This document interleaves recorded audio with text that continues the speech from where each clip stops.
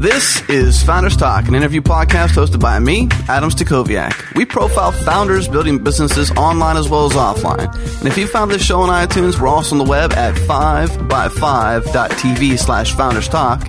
If you're on Twitter, follow Founders Talk and me, Adam Stack. Today's guest is Alex Hillman, co-founder of Indy Hall. Happy holidays to you and enjoy the show. I'm here with Alex Hillman, co-founder of Indy Hall and co-conspirator and creator of many, many things, which we'll probably talk about here in this podcast. But Alex, it's more than a pleasure to introduce you to everyone here listening to the podcast. So please say hello. Thanks so much for having me. Hi, everybody. I wish they could actually wave their hands back if it was live. That'd be kind of cool. I just waved. I waved at my computer screen. And I waved at my computer screen. I love it. So, Alex, I guess the one thing you're most known for is being the co-founder and real big winning star behind Coworking. But you started Indy Hall back, I guess, about 3 or 4 years ago now? Yeah, well, I first found out about Coworking. I was doing some work with Chris Messina and Tara Hunt, who co-founded Citizen Space in San Francisco, which is sort of known to be one of the prototype spaces. And I was doing some freelance work for their agency, Citizen Agency, and found out about Coworking through them. And then started down this long and windy path of what Coworking could mean in Philadelphia. And then 4 years, I guess that was the end of 2006 or so. We opened our doors in 2007 and have been growing ever since. And you have a co-founder with you at Indy Hall. So what was that like? Can you share the initial story? I guess Sure. Before we slam into that, let's maybe do a better introduction of who you are and kind of what you do. I guess I'm just assuming everybody knows about you, but Sure. Maybe let everybody know who you are and what you do. Yeah, so my background is in web development. I definitely started my own path of independence, freelance web development, working with designers and small companies building out their websites. Since then, moved on to found Indy Hall, and since founding Indy Hall, I've made the transition into more business strategy, product development, and also this weird twist on team development that we can talk about a little bit if you want. I've learned some interesting things about how people work together through the different styles of work that I've had an opportunity to experience. But I do come from a tech background, and so most of the projects I tend to work on are tech oriented in one way or another. Any fun stories about your initial start? Yeah, so when Indy Hall was just getting started, it was really me trying to figure out who else was here in the first place. And that started out, I mean, you go to, I remember we talked earlier, you said you go to the Ruby meetup in Houston. Yeah. And I was looking for every meetup that I could find that was even moderately relevant to what I do and what I was interested in. But what I was really looking for was interesting people doing interesting things and figuring out where it was that I had to find them. And so when we got started out, there was no Indy Hall space. Indy Hall was an idea at best, but an idea that I thought that a lot of people would really dig on. So it was really about finding people and figuring out where they were, what they were doing, and things like that. And when it started out, I was going around. This sounds insane, but I swear I'm not lying. I was going to 3 to 4 user groups a night, 5 or 6 nights a week. So I was a total user group junkie. Wow. It was insane. And what was really cool was after a few weeks of doing that, maybe 6 weeks or so, you started seeing some of the same people at the same events, and I call it the Marla Singer effect. Remember in Fight Club when Jack starts seeing Marla Singer at all the self-help groups and they have to split them up? I ran into the same sort of experience. And what's really cool is those people have been some of the people that to this day I work with the most, I enjoy working with the most. They're super connectors. Those people, they're out there actively seeking out cool things and seeking out opportunities to show off the cool things that they're working on. And that's really, that was really the foundation of the network that eventually became Indy Hall. Along the way, I was using one of the local user, like not a Usenet group, what do we call it? An email list, one of those. A local new media association was one of the places that I was sort of rabble-rousing, and one of the regulars emailed me off list, and his name was Jeff Damasi, and Jeff basically emailed me and said, "So who are you and what the hell are you trying to do? I like your style." And so I met Jeff, and he had a design and development studio in South Philly, and he was teaching at University Arts, and he had founded his local civic association, and he came from an arts background, so he'd been involved in the creation of arts collectives. So a lot of my ideas were comfortable and familiar to him. And he was like, I think we can do what a lot of other people have done in arts collectives and business associations better by combining our interests and our experiences from sort of both of those worlds. And that's really sort of the shortest version of a very long friendship, mentorship, and business relationship that I have with Jeff. One of the most interesting things about our co-foundership, I suppose, is that when we opened Indy Hall, even when we got together to open Indy Hall, Jeff didn't need space. He already had a company and a design studio and employees and things like that, but I did. And it's been really cool to have a co-founder who, when there's some elements to the business that I see things because I'm in the space as often as I am, and he doesn't see those things, and allows us to evaluate some of the tougher problems that we run into, which tend to be some of the sort of societal issues of running a co-working space. He doesn't get quite so wrapped up in the personal relationships that I necessarily have with a lot of the members, because he doesn't get to see them every day. And that's actually been really valuable in approaching growth from a really organic standpoint. So you met up with Jeff back in 2006. That's when you kind of connected with him. It was like right before South by Southwest 2007. Okay. And what was it, I guess, what was the first things that really kicked off Indy Hall? I know you kind of were in this 9-month sprint where you were kind of gathering resources and collecting people and essentially creating a community before you'd even established it. Why did you go that approach? Well, I mean, to be completely honest, I didn't really have a choice. I was 23 years old. I had whatever cash I had in the bank. No sane landlord would sign a lease to me for a business model that doesn't make any sense to a traditional business person, at least at the time. And so I was like, well, if I don't have a space, I should go after the other thing that I need, which is the people. And what we learned is how powerful having the people beforehand really is. The little things that come out of it, and the fact that if you focus on finding members for developing co-working first, you're always going to be focused on the members. And instead of trying to fill a space with amenities, you're trying to fill a space with people. And I think it fundamentally changes your approach to what you're trying to accomplish, which for us was always about the people. Let's talk about the business model real quick of a place like this, a co-working Sure. space. What is the business model for typical places, and do they all kind of share the same idea, or is it different? It's super. I mean, you can make it as complicated as you want. We strive to keep things as super simple as possible from an administrative standpoint, as well as from an explaining how it works standpoint. So it's a membership organization. The business is supported by membership, rather than desk rentals. And I think that's another sort of fundamental decision that we made. And I can get to that as I work my way backwards through the membership. So if you want a permanent full-time desk, and mind you, all of our memberships are month to month. So you can come in 1 month and leave the next, and that's totally fine. But we find that most people like it a lot and stay. So you want a permanent desk, you want to call it your home, you want to be able to come and go as you please, leave a monitor, leave a computer, whatever it is that you want. Our full-time membership is $275 a month, which in most major metros is about half or less than you would pay to get, an office in an executive suite or something like that. We have about 30 or so full-time members at present. Then we have a light membership that's up to 3 days a week. That's for the people that are going to come and go pretty regularly, but they don't need to leave stuff all the time. And their schedule's kind of flexible. And we say 3 days a week, but it's really more like 12 days a month. And we don't really keep tabs on that anyway, because there's not as much benefit to it. And that's $175 a month. But the real key, I think, to our success was the introduction of a basic membership. And our basic membership is $25 a month. It includes your first day free, and then additional days are $15 a day. That $25 a month rate is strategically similar to our $25 a day drop-in rate, where you can come and work for a day without having any membership. But the nice thing is, if you come in and drop in for a day at $25, at the end of the day, we have the opportunity to say, did you have a good day? Are you thinking about coming back? You should consider joining at a basic membership. You get plugged into all of our community resources. You become a card-carrying member of Indy Hall, and any other days you use this month are discounted. And once people are in, most people are in the first day. By the second or third day, they're absolutely hooked. And that conversion point for us has been absolutely huge.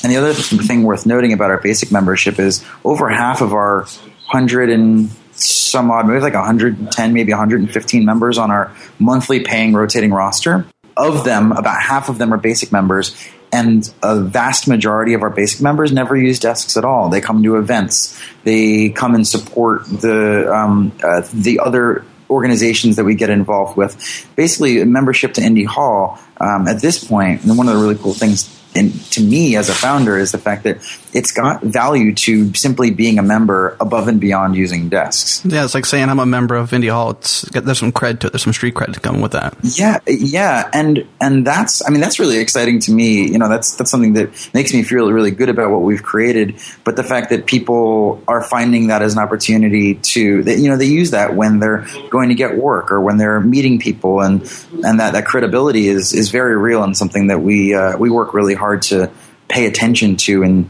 make sure that we understand what it means. It almost seems like these co-working spaces are kind of, because you had said they're a directory of some sort too, of a certain type of base or a certain type of people that are in a community in a certain city, of course, but it almost seems like they're Chamber of Commerce 2.0, but meets business relationships. It's almost like Chamber of Commerce and the executive suites are trying to do something, but they're missing the most essential piece, which is the people and the relationships and the events and the community and stuff like that. Yeah, I think you nailed it. I mean, business services are nothing new. Providing desks and chairs in a room is an old business model, and it's been proven to be one that's not ridiculously.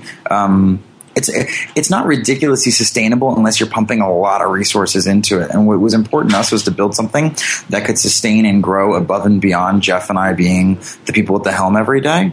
And that we built it in such a way that our members have taken an immense amount of ownership over the physical space that we occupy, the name and the brand that that they represent, quite frankly. I mean, I think they represent us far more than we represent them. And that sense of ownership is something that you don't find when someone's just going in and you use a desk for a day, or when somebody is paying membership to a Chamber of Commerce simply for, insurance benefits or whatever. I'll be completely honest. We've been approached by a number of times as Indy Hall's business owners to join the Chamber of Commerce, and every single time the person's emailed me, I've asked them, what do I get? What are my benefits? And they haven't been able to articulate what the benefit to being a member. They tell me that the features are, you get, this insurance discount, this, that, and the other. I said, no, what are the benefits? Why does this benefit me? And I feel like where we strive is we've been able to articulate and figure out what benefits people are actually looking for, how it makes their lives better, how it makes them happier, how it makes them more money, and those sorts of things. Above the features, the desk, the chairs, the resources, so on and so forth. Those are far less important. You mentioned that some of the best conversions is your what was it, light members, or what was the? Oh, the people that drop in, most people that drop in become a basic member. If they're in Philadelphia, like people that drop in because they're just in town, that's awesome. And we get tons of awesome drop-ins, like just cool, interesting people that are coming through Philadelphia for a day for business or whatever. When the GitHub guys are in town, they almost always drop by Indy Hall, and within the web world, when internet famous people are in town, there's a good chance they've heard of Indy Hall, and it's kind of neat to be able to bump into someone cool and interesting just because they happen to be in town. It's a destination. Absolutely. So, what is it that makes them come back? Can you give us some examples of the experiences that these people have that makes them want to come back and get hooked on what Indy Hall provides? I think there's a couple of things. Number one, I think the most common thing we hear, and so I asked someone how their first day was, and they go, I was ridiculously productive. And I think that people are used to having to work through distractions and things like that. And if you're coming from working at home, your distractions are things like, I could do the laundry, I could walk the dog, I could do the dishes, anything to procrastinate work. If you're working in an office, your distractions are, I think the biggest one is office politics and meetings.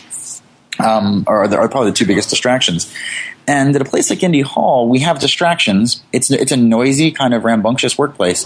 But I feel like the distractions that you experience at Indy Hall they're productive. If you're being distracted, it's usually because two people are talking about something really interesting that you might stand to learn something from. And so if you break away from your work, it's not to do something that's distracting from your work, but it's something that may contribute to your work later on.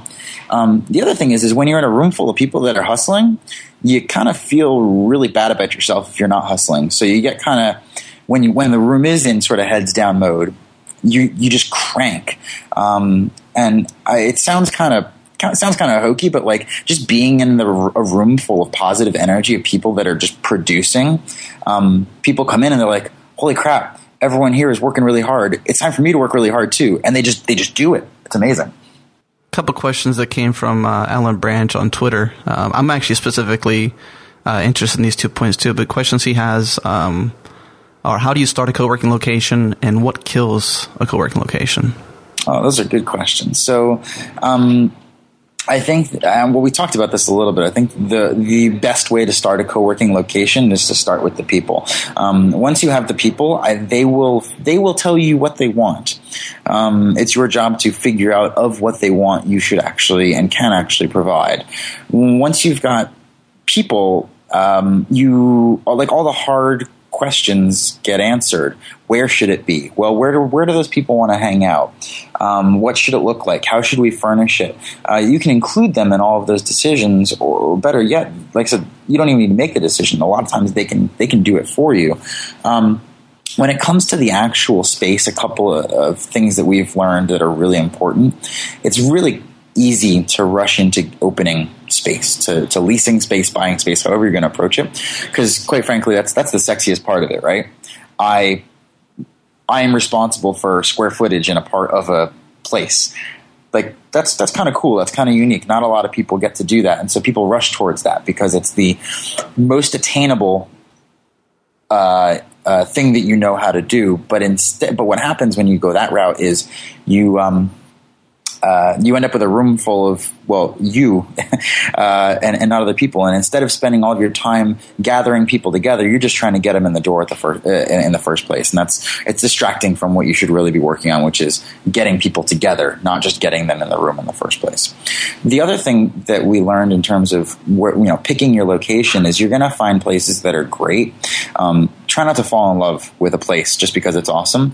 Awesome places, for one reason or another, also tend to have crappy landlords.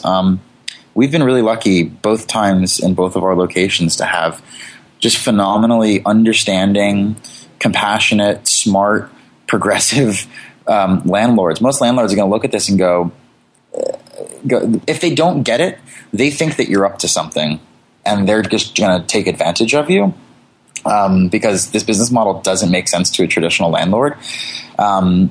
In the situations where a landlord gets you, that landlord's going to go out of their way to help you get good deals. They will help you, work with contractors. They'll help you get resources. I mean, our landlords tell their other property tenants how proud of the fact that they house Indy Hall they are. And I think that's a testament to having a landlord that really appreciates what you do. So I think that those are probably the first two steps: is find a group of people that want it, and then find a landlord that gets it. And if you've got those two things, a lot of the hard stuff is just gonna fall right into place. You mentioned you're a co-conspirator and a creator, and I live here in Houston, and we have this space called Caroline Collective. In a call earlier, you mentioned that you know some of the folks there. Were you a part of getting that started? And in a very strange but fascinating way. So that South by Southwest that I mentioned, I met Jeff right before it, and actually that was one of the first times I was immersing myself in sort of this larger world that is, interactive and digital and web and making and web apps and business and all the stuff that we kind of love. And when I came back from South by Southwest, I had seen lots of cohesiveness. Basically, there was a lot of cities being represented. I could talk to somebody, I could figure out where they were from. And there was, patterns. There was obviously New York and San Francisco, but Boston was getting kind of hot. DC was getting kind of hot. And I left South by Southwest going, why doesn't Philly have a voice at a place like South by Southwest? And my goal before I left South by Southwest was to come back the following year with Philadelphia as a posse. I wanted to come back as a unified group. And I was telling this story to a guy over a cigarette at a party, at that South by Southwest, about how I wanted nothing more than to put Philadelphia on the map. I wanted to come back next year, and I just wanted everybody to know that cool shit happened in Philly too. And this guy was like, that's really awesome. Good luck to you. And then 12 months later, at South by Southwest 2008, we had opened Indy Hall, and things were humming along. And I'm at yet another party. I think it was like the closing Media Temple party or something like that. And I bump into the same guy, and his name is Matthew Wettergreen. And Matthew and I hadn't spoken in those 12 months. And so we're standing at the side of this party, and he goes, I've been meaning to thank you. I said, for what? And he goes, well, when we talked last year, you really got me thinking. And when I got back to Houston, I decided that once I finished up my degree, that's what I was going to do. And I'm still staring blankly at this guy, trying to figure out what on earth I could have possibly said to him. But he basically said that, watching you crave unity for your region made him realize that he wanted that too. And he went on to meet his partner, Ned, and found Caroline Collective. And it was that March that he said, we're opening in June. I would love it if you would come to the opening. And it was that moment that I didn't realize that I was inspiring somebody else because I was too busy trying to inspire myself. But to walk into Caroline Collective that first time and meet all of these people who had been working so hard with Matthew on getting things going, and to have this just fantastic space and community of people that already knew who I was and already knew what influence I had over this place existing in the first place and how thankful they were. That was one of that may have been a turning point for me, realizing that what I was doing with Indy Hall wasn't just about Indy Hall, but there was bigger opportunities here to help other people do things the way that we think is actually creating the most long-term value. I think it's kind of funny too that excuse me. I think it's funny that you mention it like that, because 2 podcasts ago I talked to Amy Hoy, and we'll get to some of the things you've done with her in just a second. But one of the things that I kind of uncovered in that podcast with her was this idea of achieving happiness, and Tony Hsieh's book of Delivering Happiness. I listened to that afterwards after talking to Ryan Carson as well a few episodes back as well. But I think people tend to chase money sometimes, and it seems like that moment there for you was probably more triumphant than any big payday that you've ever had. Money just doesn't create real happiness. I think moments like that, when you influence and change people's lives, that's a fun thing to do. If I sort of came to terms with this actually over the last few weeks, finally being able to break away some work and spend some time in my own head. I realized that if I was to think about what the most important superpower I could possibly have, what would be, it's the power to move people, like the power to get people that are going in a particular direction to think about the direction they're going and change their direction. I think that call it influence or whatever, but the power to move people is and see them achieve the success that they were craving by having helped orient them. There's not much more gratifying than that. It's really it's amazing. Let's talk about hustling for a little bit. Sure. You did this thing with Amy Hoy called the Year of Hustle, Zero to Launch. It was a course. Yep. And earlier you mentioned you kind of dive into business strategy, product development, and team development. Let's talk about, I guess, that experience there with Amy and where that went with the Year of Hustle, and why you guys even started that and what you're doing around that space now. Sure. So, I think we started it because we had not worked together on anything yet. That was probably one of the biggest motivators. Amy and I had helped each other on things. When I created Unstick Me, that sort of 1 hour micro consulting service that I do, that idea sort of came in a weird dark time where I was trying to take the things that I was doing and package them up in a way that made any sense. And that was like this weird flash of an idea. And I bounced it off Amy, and she's like, I love it. I want to help. What can I do? And I was like, I don't know. And so she offered to design the website. So the Unstick Me website was one of the first times that Amy and I actually did anything together. But that was more her helping me out. And I was visiting her and Thomas in Vienna a couple of winters ago, and we decided to take a couple of days of vacation and sort of whiteboard out what a curriculum would look like to help people build their first product-based business. And it was basically, how do you set up all the pins so they're going to be knocked down most cleanly, and how do you launch so that your first user is your first customer? And that was really the core thesis of Zero to Launch, that on launch day you've got customers. And so we sort of hacked out a curriculum and together built out a lot of the material, and we recruited, I think it was about 45 or 50 students the first time around from around the world, which blew me away. Amy seemed less surprised. I was completely shocked that 45 people from anywhere, most of whom I didn't know, were interested in learning how we thought was the best way to build a product-based business. But it ended up being amazing. We were able to sort of talk through our own experiences and processes for getting ideas into real things. And I think Amy mentioned this in the interview, like her and I have some pretty fundamental differences. She's far more strategic. She's far more tactical. Like she's going to come in with a plan, moving from step A to step B to step C. I'm more tight, iterative. Like I got an idea where I want to be. I don't necessarily know exactly how I'm going to get there.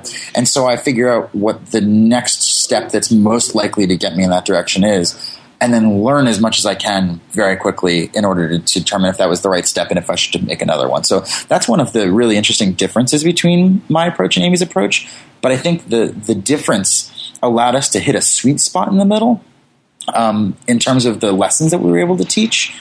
And students really to watch a student have an aha moment, to watch them beat their head against a wall and go, why won't my ideas ever make any money? And then one day realize, oh, that's why none of my ideas never make any money. Here's what I need to change.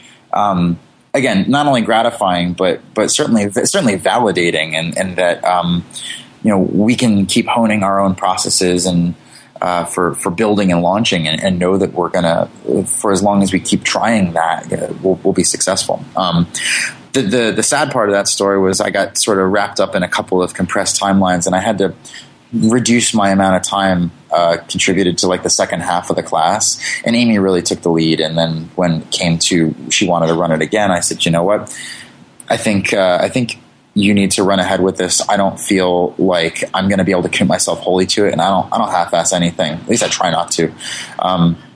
So I said, I feel like you're going to go through this. You're going to hone the curriculum that we built together, and we can do another one in the spring, and I'll be on board. And so that's my hope, is that, I've been reading all the material that's been honed between Zero to Launch and the 30 by 500 course, and she's really, talk about polish. It was good. Now it's amazing. And I'm really looking forward to coming back and again, bringing in that sort of diverse insight into how we teach to the students. I think it's going to be a blast. I think it's funny every time I look at Amy or Thomas's tweet stream, they're launching a new product or releasing something new. It's always some sort of new announcement. At least this past few weeks have been on like launch madness. Yeah, it's been, and they've been technically on vacation for the last few weeks. So think about it. That's what they do when they're chilling out. They definitely, the two of them are just massive producers of high, not just, they don't just produce a lot of stuff. Everything they produce is high quality. That's the thing that I think is remarkable. Yeah. I love this concept that you have, though, of Unstick Me, though. What made you come up with that? What made you want to do this?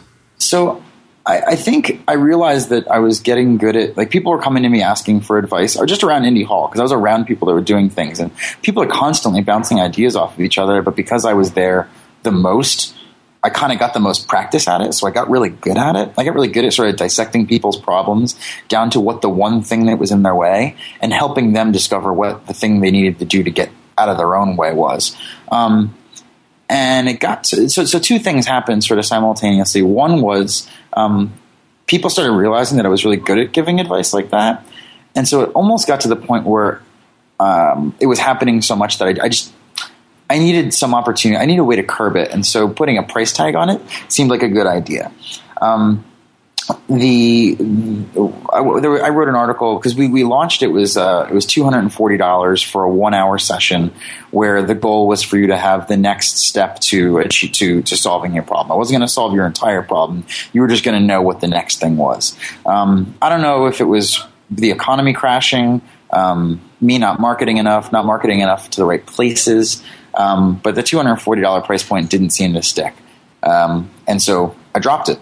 And at the same time, I still haven't ever really marketed it. There's some decent SEO that brings people to it. More people find it through various blog posts that I've written about all kinds of things, anything from co-working to the Clutran Manifesto to software bundle economics. I write about any interesting idea that pops in my head. I really like to write.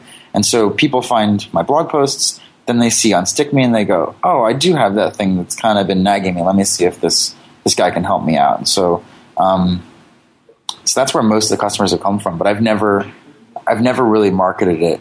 I would like to, but I've gotten wrapped up in some bigger projects. I think that Unstick Me was a nice thing to sort of pepper all of my other things that were going on with. But it hasn't ever really become.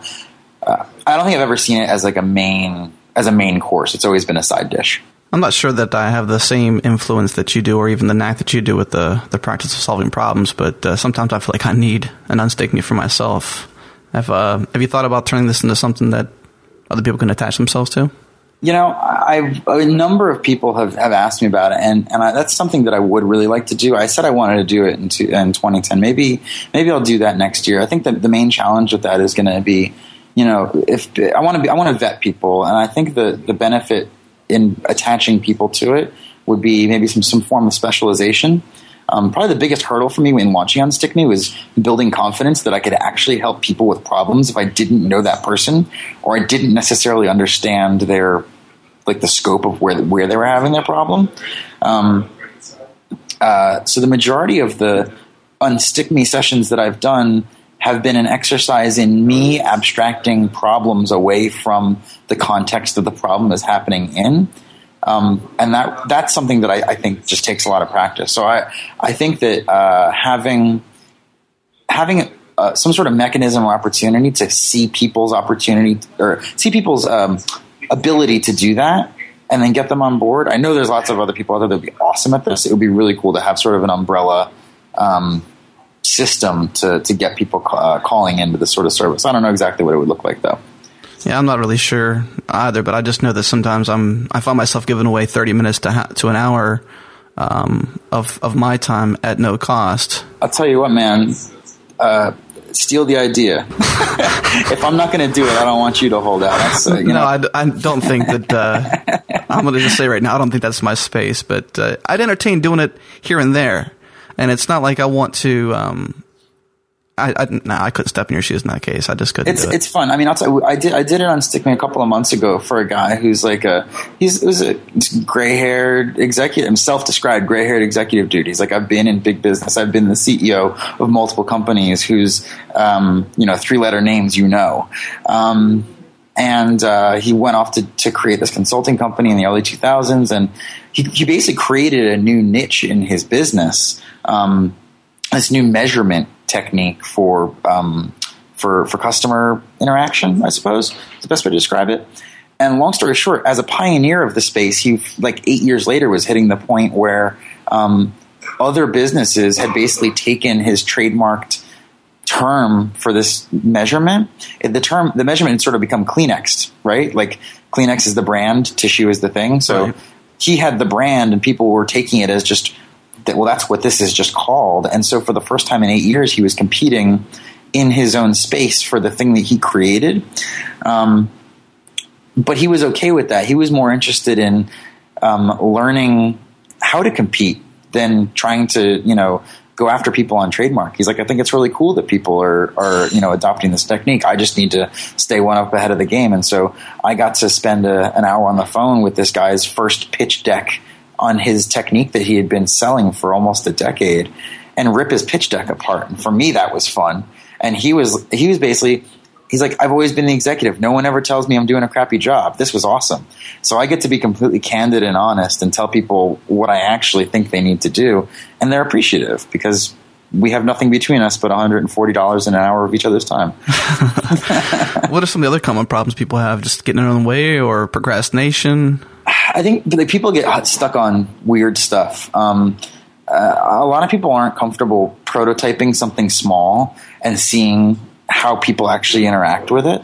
I'm a total minimum viable product addict. I know that once I get something out, there's infinite amounts of time to improve it, but there's not an infinite amount of time to get something out in the first place. So I want to get something out there in some usable form as quickly as possible. And getting people comfortable with that, getting people over their hangups, is probably the most common thing. So in those sorts of calls, I'm more of a therapist, and I'm more of an unlicensed therapist than really, doing any form of business strategy. It's helping people sort of relook at themselves and what they're trying to accomplish. I'm going to be honest. I almost called you on Unstick Me actually last year. Oh yeah. It's like every time I talk about it with somebody, I go, man, I really got to work on that some more. So maybe while I'm on vacation, I'll jot down some notes, and maybe you've inspired me to hit the ground running with Unstick Me next year. I think it's cool, especially if you love, picking apart problems. I mean, you can. I've learned so much. I mean, I love that I've gotten to help people, but every time I interact with somebody, I learn something. And I'm a total addict. Like I'm a college dropout, but I love learning. And so not having I didn't have a classroom. And so between Indy Hall and Unstick Me and business consulting, like for everything I'm able to give somebody, I feel just as privileged to be able to learn from going through that process with them. I wouldn't doubt also, I'm not sure if you're much of a book writer. I guess you write a blog, so it wouldn't be very hard to write a book, but I can almost see a book coming out of this too, where you can kind of at least censor some of the names or problems or whatever, and expose some of these different things that you see as common traits and problems that people face that almost everybody gets hung up on. That'd be kind of a cool thing too. I'll tell you what, I'll do that book when I'm done with the co-working book. I started a project earlier this year with. Have you talked to David Hauser yet? Not on this podcast, actually, on the Web 2.0 show, episode 61. Oh, cool. So I met David at LessConf at the first one, and he was asking me about co-working because he was interested in sort of co-working relating to the empowerment of entrepreneurs, which is his whole thing. And I totally dig it. I think he's awesome. I love David. And so when we were talking, he goes, "Is any of this written down anywhere?" And I was like, "Well, on my blog and in the Indy Hall blog and in the Google group and the wiki, and if you're willing to cobble together 6 or 7 resources, everything I just told you is there." And he goes, "Why don't you tell the story?" And my response was, "Well, that's time, and my time turns into money, and I just haven't been able to carve out the time to do it." And he goes, "What if I paid you to do it?" I said, "Well, let's talk about that." And so earlier in the year, David basically had a Grasshopper sponsor me getting started on a project to write the co-working book, which the rough draft of the first chapter is actually up at thecoworkingbook.com. And I have about 9 other chapters written and about 10 other chapters outlined. And the approach to the book, I didn't want it to just be a book, because co-working is still very much a living, breathing organism, and the history is not yet written. It's still being written every single day. But what I wanted to do is create sort of a framework for how successful co-working communities and spaces are developed through the stories of how Indy Hall was formed and how other co-working spaces and communities were formed, but in sort of a linear storytelling format. And so if you could take sort of a mix between a book that you could read end to end and sort of follow a journey, but it's really more of like a recipe book. Like I can sort of jump in, read a chapter, get what I need, and then jump out. It's written that way too. Every chapter is sort of built as a framework for new stories to be added to. So as co-working continues to evolve, as more people find successes and failures, the chapters are written in such a way that new stories can easily be placed into the chapters. And the book can basically be a living, breathing document. We can release almost annual revisions of it, was really my ultimate goal. But I have to release version 1 before I can have annual revisions. What's the plan for the book? Like, is it going to be a printed book or one of these ebooks like a lot of people are doing? So I launched it in this WordPress plugin theme-based thing that actually lets you comment on every paragraph. So the idea was to launch my written version for free online, have people comment and contribute their own stories along, like basically in the gutter. But everyone could read everyone else's stories, and then me and a couple of other co-conspirators would curate those stories into a final version at the end of the year, and they would do like a printed ebook or something along those lines. If they got picked up by a publisher and they wanted to drive this thing home or help me drive this thing home, I would be way into it. I'm not like dead set on it being an ebook, but I do want it to be something that is living and breathing and free online, but that we annually or something like that sort of curate and distill new refreshed stories into it, design it up real nice, have artists come in and illustrate some chapters and things like that, and make it something worth buying as well. You mentioned David, right? David Hauser. And yep. I think it's really funny that he inspired you to do that book. And at the same time, the reason why we're on this show right now, this podcast, is because of a conversation I had with him on Skype one day. We were actually entertaining different ideas about working together in podcasting with the Web 2.0 show that previous podcast I'd done. Yeah. And it was actually in a Skype conversation, like chat back and forth, that he's like, it needs to be about, stories and businesses and founders and stuff like that. And I'm like, founders talk. And that was perfect. And he absolutely loved it. I'm not sure why we never ended up doing anything with it together, but ended up hooking up with Dan, and here we are today. That's awesome. That's awesome. To give David some credit though is that he's an inspiring person. I met him also at LessConf, and that was a huge turning point for me. Like back in episode 6 I think it's episode 6 with Alan and Steven, yep. I mentioned to them that LessConf 1 was, for me, was pivotal, huge pivot in my life. And meeting David and working with David and Grasshopper on the Web 2.0 show was pivotal for me. So it's kind of cool that he's influenced you as well. Well, I completely agree. And if he happens to be listening, David, thank you again for continually inspiring.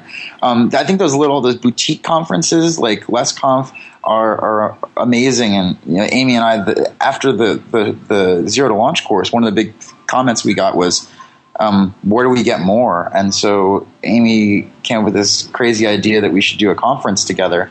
And she wanted to do it in Vienna, and clearly the name was going to be SchnitzelConf. And so SchnitzelConf... I'm glad you said it, because I can't say that word. So SchnitzelConf basically became, in the same vein as LessConf. It was a no BS. This is real business. This isn't about startups. This is about selling things. This is about making money. This is about being successful. And this is about how people have done it and how people are still doing it at different stages. So we've got guys like Paul Campbell that built Ketchup, which is he's not making any money from it, but it's given him an opportunity to launch a consultancy where he's now making bank building cool stuff for other people so that he can get back to his own ideas. And then there's Garrett Diamond with Sifter, who's the one-man show and only in the last year went full-time on his project, and he can talk about those trials and tribulations. And then the guys at GitHub who are darlings of their own space and have a very practical attitude about how they've built a team. And then you've got guys that have been doing this for a while, like Toby at Shopify, talking about how you take a business that's already growing and how you analyze it to inject more growth into it. And it was really the day was chock full of practical business knowledge from real people that just work really hard to figure out what works, and they were there to share it with our guests. It was one of those days that you look back on and go, there's not a lot of days in a person's life or career that are like that. And to be a part of that was truly remarkable. And now that Amy and Thomas are in Philadelphia, we've been talking about a reprise stateside here in Philadelphia, and we would clearly call that cheesesteak conf. But it would be the same goal. It would be under 100 people, amazing event. We did it at the Natural History Museum in Vienna, which is like, to conference organizers out there, stop going to convention centers, go to museums. They love having smart people there, and it's the coolest freaking venue in the world. I guarantee you're going to get a better deal, and your guests are going to be totally wowed. That was a brilliant, brilliant move on Amy's part. And icing on the cake, she calls me and she goes, so we figured out where we're going to have the cocktail hour. I said, where's that? And she goes, in the dinosaur room. And I'll tell you what, man, I didn't know that partying in the dinosaur room in a museum was on my list of things to do. But as soon as I knew it was an option, it was absolutely on my list of things to do. And now I can say I've done it. So you've also been touring a lot this past year, speaking at different events. You were on the social media tour for a while, and you were kind of alluding to the fact you might even getting a little fatigued from it. What kind of experiences can you share about traveling and speaking quite a bit? Oh man, so that was more like a couple of years ago. What happened was I started like my practical business communications Bible is the Clue Train Manifesto, which is crazy that a book that was written over 10 years ago is still like more practical today than any business book that's come out in recent history. And for those who haven't read it, I highly recommend you go read it. It was basically written pre-dot-com bubble about how the internet is changing business communication and how authenticity and transparency are going to be absolutely critical. And this is before social media took hold and started, pounding those words into meaningless piles of themselves. But so that Clue Train notion of like the best way to be in business is to be yourself is really like my entire foundation of every business I've ever started or been a part of is it's way too much work to be anybody but yourself. So I'm just going to be myself. And if people don't like it, then I don't want to work with them. And being myself has led me to work with people that I love working with, to work on things that I love working on. And so that sort of made me really impassioned about the Clue Train message. The problem with the Clue Train message that I sort of saw and wanted to combat in the Coworking book is the Clue Train was written 10 years ago. So it's case studies or companies they're not relevant anymore. And they're companies that certainly exist, but nobody building a business today relates to IBM. They relate to Facebook, whether they should or they shouldn't. They relate to Zappos, whether they should or they shouldn't. And what I wanted to do is basically rewrite the Clue Train chapter by chapter, because it was it was broken out by 95 theses that basically outlined here is how the internet is changing business. And so my project was to take every one of those 95 theses and write a blog post about it and update it to sort of contemporary case studies and businesses. And much like the Coworking book, I got about a third of the way into it and life took hold and I ended up working on some other things.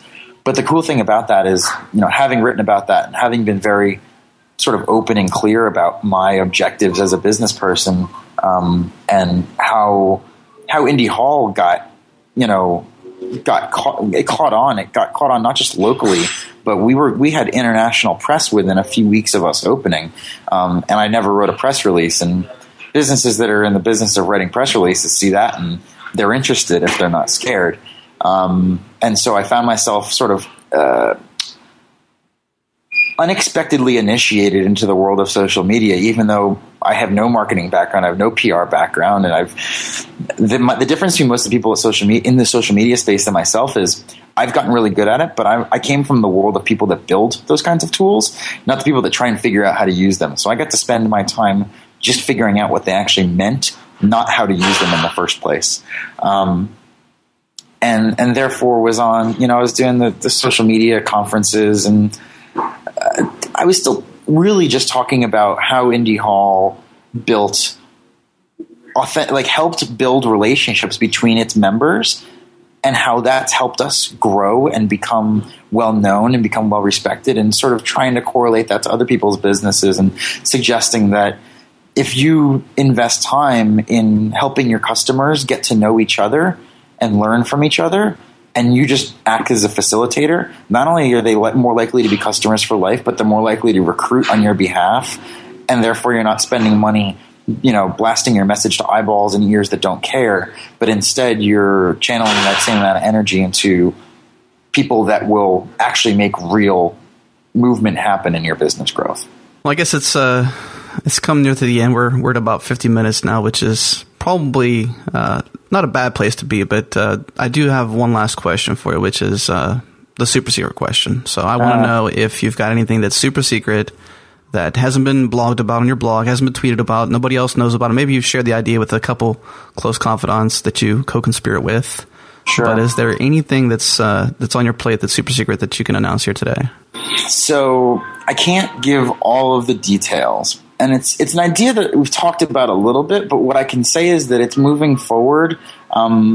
The chance of it moving forward increased dramatically in very recent history. But, Indy Hall we've been around as an organization for 4 years. We've been occupying space for 3 years. We upgraded from 1,800 square feet that we opened into almost 5,000 square feet a year and a half later. And so growth is on our mind, and growth isn't just in terms of how many members we have, but also how we take what we've learned from Indy Hall and extend it into the rest of our lives and the rest of our members' lives and the rest of other people's lives. And so we have this idea that the next version of Indy Hall is not going to be one space.